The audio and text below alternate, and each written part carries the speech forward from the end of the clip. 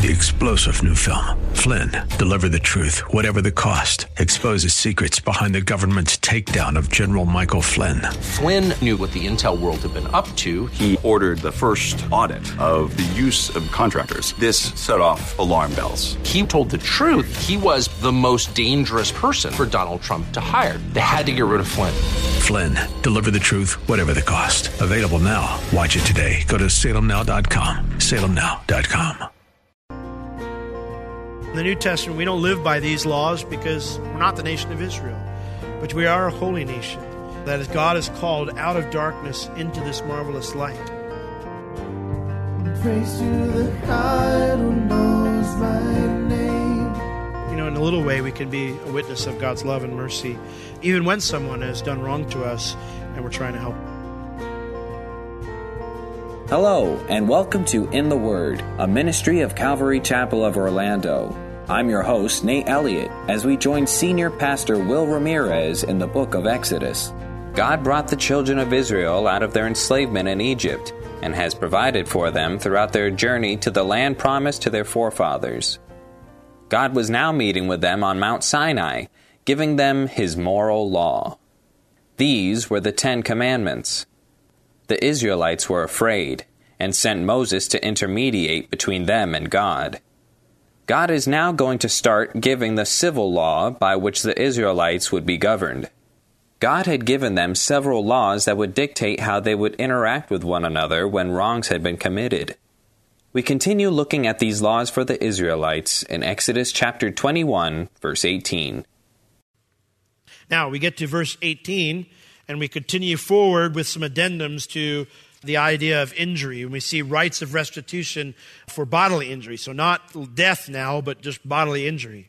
Verse 18, and if men strive together, and one smite another with a stone, or with his fist, and he die not, but he keeps his bed. That phrase there, keeps his bed, means he's injured in some way. So if they're quarreling, he doesn't die, but he's down for the count for a few days. Well, it says here, if he gets up again and walks abroad upon his staff, if the injury heals with no permanent damage, he can go everywhere, he's fine. Well, then the Bible says there, he that smote him shall be quit, or go unpunished.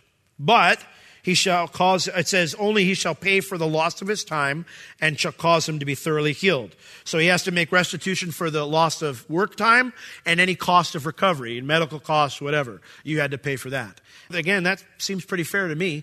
It sounds like a good law to have if you got a Bill of Rights here. So if you get in a fight and he's fine, then just go away and let bygones be bygones. On the other hand, if he's injured in some way, well, then you're going to have to pay a price to help him recover from the injury and any loss of work in the meantime. Now, verse 20 and 21, he gives an addendum for servants, if that happens with servants. And if a man smite his servant or his maid with a rod, and he die under his hand, well, he shall surely be punished. The word there means vengeance shall be taken, the death penalty. So, same rules for servants. It doesn't matter that they're working for you. If you kill him, then you're going to die because you took his life. But it says in verse 21, if he continues a day or two, or in other words, if he's just out of commission for a day or two, he shall not be punished, for he is his money. So after a couple days, if he's ready to get up and he's fine, he has no permanent injury, well then, you're the one that lost it because he didn't work for a couple days. Now, there are those that read the word money here, and they have a big problem with God. How can a person be someone else's money? But remember a few things. Servitude in Israel was only allowed due to owed debt or crimes committed.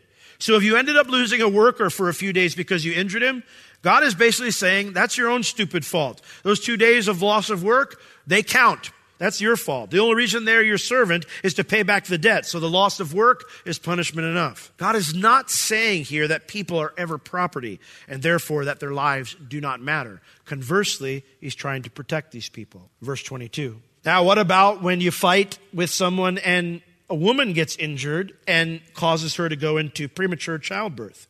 If men strive and hurt a woman with child so that her fruit, I'm not sure why they translated it fruit. The word actually means child. So if her child shall depart from her, shall come out prematurely, and yet no mischief follow, no bodily injury, either to the mama or the baby.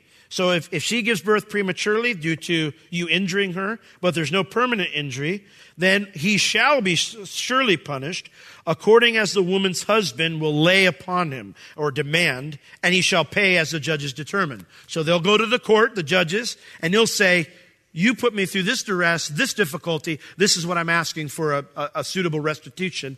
And whatever the judges decide is suitable restitution, he has to pay it.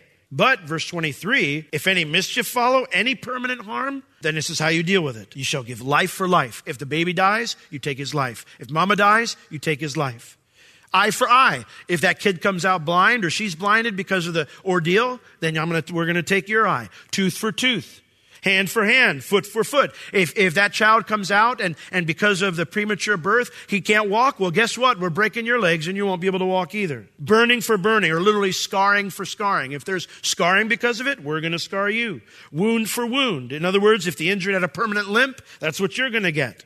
Stripe for stripe, which is just a general word for injury. Whatever the injury, there would be equal retaliation. If that sounds harsh, realize that God is doing this so that when you notice there's a lady around, that you get your act together and you don't by mistake hurt somebody. And remember, this is a civil law to govern civil life. It was set up as a deterrent so that people would watch their actions because they knew there'd be serious consequences if they didn't. Now, what's interesting, you may have recognized the eye for an eye and a tooth for a tooth, right? Everybody knows that. You know, anytime people talk about that, hey, that's in the Bible, eye for an eye, a tooth for a tooth. Well, by Jesus' day, the Jewish people had turned it not from civil law, but into moral law, one that required revenge without the approval of the justice system. So if someone did something to you, you had to get them back. Whatever they did to you, you had to give back to them. Well, Jesus blew that up in Matthew chapter 5. Let's turn there. These were laws God gave to let the judges know how they handle a situation, not how we're supposed to govern our individual lives. Matthew 5, 38 through 42. You have heard that it has been said, an eye for an eye and a tooth for a tooth. But I say unto you that you resist not evil. But whosoever shall smite you on your right cheek, turn to him the other also. And if any man will sue you at the law and take away your coat, then let him have your cloak too. And whosoever shall compel you to go a mile, go with him 2 miles. Give to him which asks you, and from him that would borrow of you, do not turn him away. See, God's law for the individual, his moral law for the individual was love, not revenge or retaliation. Revenge and retaliation has no place in the Christian's life. We're to love people. Now, granted, there are other scriptures that talk about self-defense and whatnot. If someone breaks into my home, I pity that person. I will protect my family. But if someone individually is seeking to do me harm, I'm not going to try to get revenge on them. You know, we had a gal, she was a drug addict in our neighborhood, and she broke into my vehicle and took a bunch of stuff out, including things from my wallet. I had a bad habit then of leaving my wallet in my car. Don't break into my car now, please. About 4 a.m., I don't know what time it was, we were knocking on the door, and of course that's kind of freaky. And so the cops were there, and I'm there in, shorts and a t-shirt, and what? And Mr. Ramirez, is this your stuff? Yeah, and I walk outside, trash everywhere. Anything that was in my car, she had just taken it and thrown it everywhere. And he said, we caught someone, they had broken into 4 or 5 vehicles in the neighborhood, and we went to her house and we found some of these things and we think they're yours. Sure enough, they were. And so thankfully I didn't lose any of that. But at that point in time, he said, what do you want to do? Do you want to, press charges? And I said, well, let me ask you. I said, is this, first time or something that's happened before? He said, well, I can't tell you that. And I said, I don't want her to pay a lot. I just want her to pay, do restitution. And so the lawyer called me up later on and said, how do you want to handle this? And I said, I don't want her to go to jail. I said, found out she was a young gal and she's got some problems. I said, I want her to get help. I want her to be better. So, and I think that they found out the full cost of the damages and stuff was like $28. And I said, I just want the $28 so that she can understand there is a price to pay, but at the same time, I don't want anything extra. I want her to find help. And so the lawyer is working with me this whole time on how we handle this situation. I said, make sure you tell her in court that I don't bear her any ill will. I want no harm to her. I just want to see her get better. So, of course, the lawyer's on the side going, what kind of insane person is this, And it was really cool at the end when he told me and said, she didn't do jail time. She here's the check, she's taking care of you. And I made sure I told her all those things, before the court. And she was very grateful for that. And I thought, I made sure I said, do this because Jesus said that. I made sure I said, say these words. words.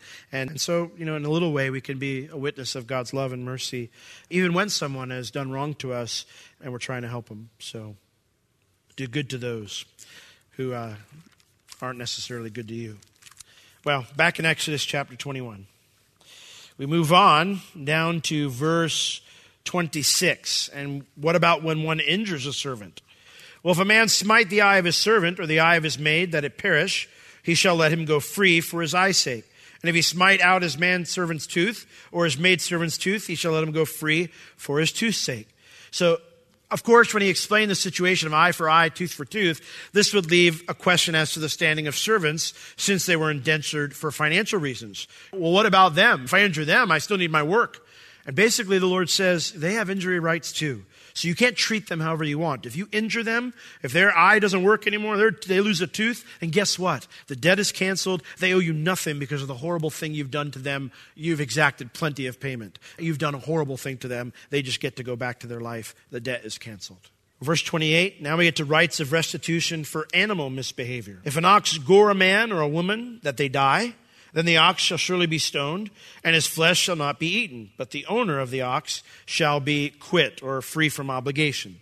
The idea here is that the owner, and the one who died were innocent. This is nobody's fault. The animal, just lost its mind and did something horrible, and the owner pays enough by losing the animal and any meat that animal would have given because he's to be stoned. And it says there, his flesh shall not be eaten. So you get no meat out of it either. But the owner, he'll be free from obligation. While he's innocent, he'll perhaps learn from this to keep better care of his animals.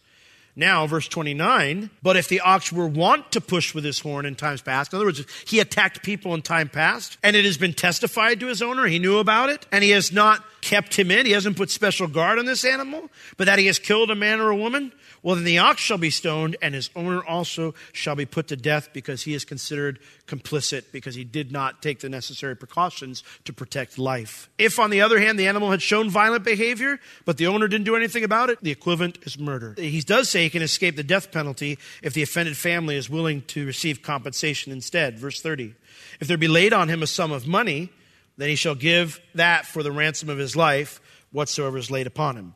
So if they're okay with that, then he can live, but he's got to pay the penalty. Now, if the ox shall push a manservant or a maidservant, he shall give unto their master 30 shekels of silver, and the ox shall be stoned.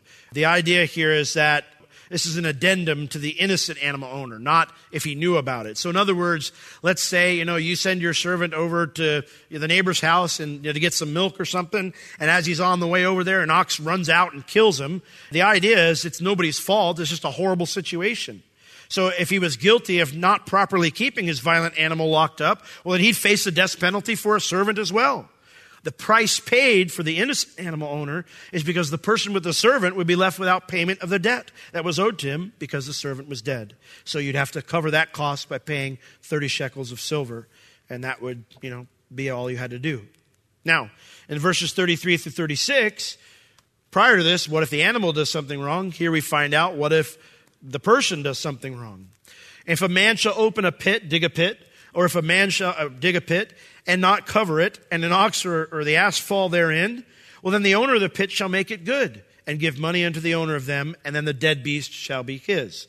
So if if this guy does this and he ends up killing your animal, then he's got to pay you for the animal, but you get to keep the animal for the meat. Verse 35, if one man's ox hurt another's, that he die, then shall he sell the live ox and divide the money of it, and the dead ox shall they also divide. Or if it be known that the ox has used to push in times past, and his owner has not kept him in, well, then he shall pay ox for ox, and the dead shall be his own. So again, the idea is we're trying to give wisdom to these judges about how they handle this with fairness in whatever situation comes up. Chapter 22, we begin to get to rights regarding property. Now, if a man shall steal an ox or a sheep and kill it or sell it, he shall restore 5 oxen for an ox and 4 sheep for a sheep. 500% and 400% restitution if he makes money off the theft. If he actually sells what he stole, then he has to give 500 or 400% restitution. That's a lot. If that thing was worth $300, you had to pay $1,500. And the reason the restitution was steep was to deter theft. Because people caught in theft, and this is why they usually ended up as servants to pay off the steep penalty. Now, verse 2, if the thief be found breaking up, or literally the act of illegal entry, if he be found discovered while he's in the middle of his theft, and he be smitten that he die, well, then there shall be no blood shed for him. So this serves as an addendum to the general rights of life. Normally it says if you kill somebody, then you die. But in this case, the thief is killed in the act of protecting your property. If that's the case, there's no penalty. You're just trying to get him off your property, and if he's resisting and you end up killing him in the process, not because you want to kill him, just because you're protecting your property, well, tough cookies, buddy. You shouldn't have broken into the property. But look at what the next verse says. If the sun be risen upon him, there shall be bloodshed for him, for he should make full restitution. If he have nothing, he shall be sold or become a servant for his theft. So if you find out someone broke into your house and you know who it is, and you go over in the morning and kill him in retaliation, then you do get the death penalty, because the penalty for a thief is restitution, not death. Now, verse 4, if the theft be certainly found in his hand alive, whether it be ox or ass or sheep, he shall restore double. So if the thief doesn't make any money off the theft, then the restitution is only 200%. The idea is do not steal anything. Verse 5. Now we get to rights of property in regard to negligence. Now if a man cause a field or a vineyard to be eaten, and shall put in his beast, and shall feed in another man's field, of the best of his own field, and of the best of his own vineyard shall he make restitution. So if you put out your animal and you're, on your iPad and you're watching, the football game, and your animal wanders over into the neighbor's field and he starts eating his stuff, well, then you need to make restitution, okay? You weren't paying attention, and little Molly the cow went over there and ate some of your corn, then you need to pay for it. That's just fair. On the other hand, verse 6, if a fire break out and catch in the thorns, so that the stacks of corn or the standing corn or the field be consumed therewith, he that kindled the fire shall surely make restitution. Now, the phrase catching the thorns is something in the East. In the East, after the summer harvest, it was a common practice. You were done harvesting, but you'd have all the leftover stuff, the stuff you didn't use, the stuff that was no good, the stalks, the plants, things like that. You would usually burn up all of that dried up stuff, all the leftover dried up grass to make way for the autumn rain. And this would, it would basically it would chase away vermin. The vermin would come and snack on that stuff that was left over, and it would usually prepare the ground for the next crop. Now, you could imagine that was not exactly something you did while you were half awake. So if you did it and you became negligent, it could be dangerous and burn the field next to you. So if you ended, burning your fields, and like I said, somebody hits a home run and you get distracted and all of a sudden you burn up your neighbor's corn, you need to make full restitution. That's your fault. So for your negligence, you have to take care of that. So verse 7. Now we have rights of property in regard to honesty. If a man shall deliver unto his neighbor money or stuff to keep, and it be stolen out of the man's house, well, if the thief be found, then let him pay double. In other words, normal rules for theft apply. But if the thief be not found, then the master of the house shall be brought unto the judges to see whether he has put his hand unto his neighbor's goods. So in other words, if there's no thief, you can't find him, and you suspect this guy took your stuff, the guy you loaned it to or the guy that you kept it for you, you would go down to the judge and they would have a trial and they would figure out if he was guilty or not. Verse 9. For all manner of trespass, whether it be of ox or ass or for sheep or for raiment or for any manner of lost thing, which another challenges to be his, the cause of both parties shall come before the judges, and whom the judges shall condemn, he shall pay double unto his neighbor. So in other words, if you are convicted of you really took it, even though you said it was stolen, you pay double. On the other hand, if you falsely accuse somebody, and you find out, no, you're just being mean, you pay double. And the reason is because God didn't want frivolous cases coming out there. You know how many cases don't even go to trial in our country because of the fact that it's more expensive to actually have the case than it is to just settle? And people know it. And so they go to court. That's not the intention of a legal system. Verse 10, if a man deliver unto his neighbor an ass, an ox, or a sheep, or any beast to keep, and if it die, or if it's hurt, or if it's driven away. It's not that it's stolen. The word driven away means here that through some catastrophe, whether it's theft, somebody breaks into your property and the cows end up running off and you don't know where they are, and no man sees it. In other words, nobody knows who did it. It says, well, then shall an oath of the Lord be between them both. They'll go down to the temple and they'll make an oath to the Lord that I didn't do this. This is not my fault. I didn't kill the animal, or I didn't injure it. I didn't drive it away. And the owner of it, if he makes an oath before the Lord, that'll be good enough, and he doesn't have to make any restitution. Now, verse 12, though, if it's stolen from him, then he shall make restitution unto the owner thereof, because he didn't protect it. He didn't do what he needed to protect it. Okay? If it be torn in pieces, then let him bring it for a witness, and he shall not make good on that which was torn. In other words, if another animal, killed it or something like that, wolves came in and there's nothing he could do about that, then he'd bring the evidence and that would be enough. Hey, I didn't do this. An animal killed it. You could see it was ravaged by an animal. Therefore, he didn't have to make restitution. That could have happened anywhere. Verse 14. Now, if a man borrow anything of his neighbor, oh wow, it's almost time. If a man borrow anything of his neighbor, and it be hurt or die, then the owner thereof, being not with it, he shall surely make it good. So in other words, if you are entrusted with something, whether you borrow something from your neighbor, and then you go away and some harm comes to it, well, then you do have to make restitution. But if the owner thereof is with it, he shall not make it good. It's a hired thing. It came for his hire. Basically, the idea is if you were to pay for the use of your neighbor's stuff, that's just the cost of doing business, that sometimes bad things happen. And so therefore, you just kind of let it go. It's funny. Everybody's got an opinion about stuff. When I heard about that boy who was killed at the Disney property, my heart just broke. I have heard some of the most insensitive things. I actually saw someone on social media post, well, I guess the alligator wanted his Mickey ears. There's something wrong with us when we're saying things like that. There's something wrong with us when we're trying to find fault in that situation. I've been down on that beach 1,000 times. We go down there. I think they were down there for a lot of the reasons that we go down there. Sometimes we'll go down and we'll gather together some other families and we'll go watch one of the Pixar movies together. I didn't even know there were gators in those things. My kids have been right at the edge of that, building sand castles and whatever. We always tell them stay out of the water because it looks yucky, but I didn't know there's any animals in there. Listen, sometimes bad stuff happens, and there's nobody to blame. And in those moments, we just need to have compassion. Just have compassion. And that's the idea that God's trying to set these laws up here, is because he's like, guys, don't be bitter at everybody. Don't always try to find blame. Make sure you think about the reality. This is another person, and you know what? They're probably just as broken up as you are. I remember I was helping somebody move, and it was their son had passed away, and he loved to do drafting. He loved to do artwork, drafting. He did architectural stuff, and he had a really expensive drafting table. And I was helping this gentleman move this thing that he kept in memory of his son. Well, it was Florida. It's hot. My hands were sweaty. I was, at 17, 18 years old. I dropped the thing. Shattered. I was heartbroken. I felt horrible. I'm like, I don't think I can ever be around this person again because I've destroyed something very special to them. He was so gracious to me. I mean, you could tell on his face, he was like, I hate you. But at the same time, he knew it was just an honest mistake. It wasn't because I was being lazy, or wasn't because I wasn't being careful. Stuff just happens sometimes.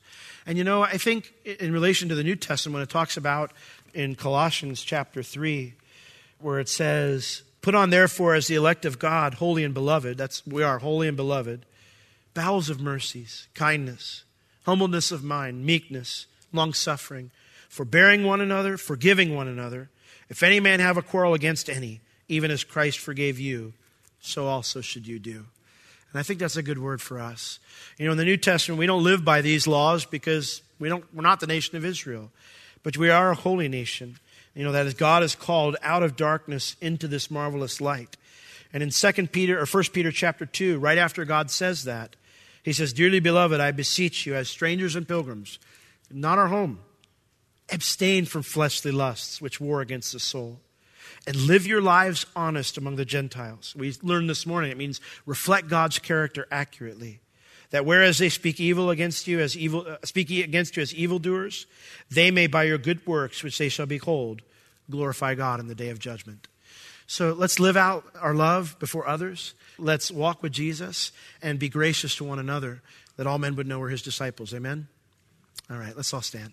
And join me in prayer as the worship team comes forward. Lord, we thank you so much for your great love. I'm so glad we don't live by all these rules, Lord. We have our own rules in our country, and some of them are annoying as well. But Lord, we are grateful for the freedoms we do have. And with that freedom, Lord, we want to be good witnesses for you.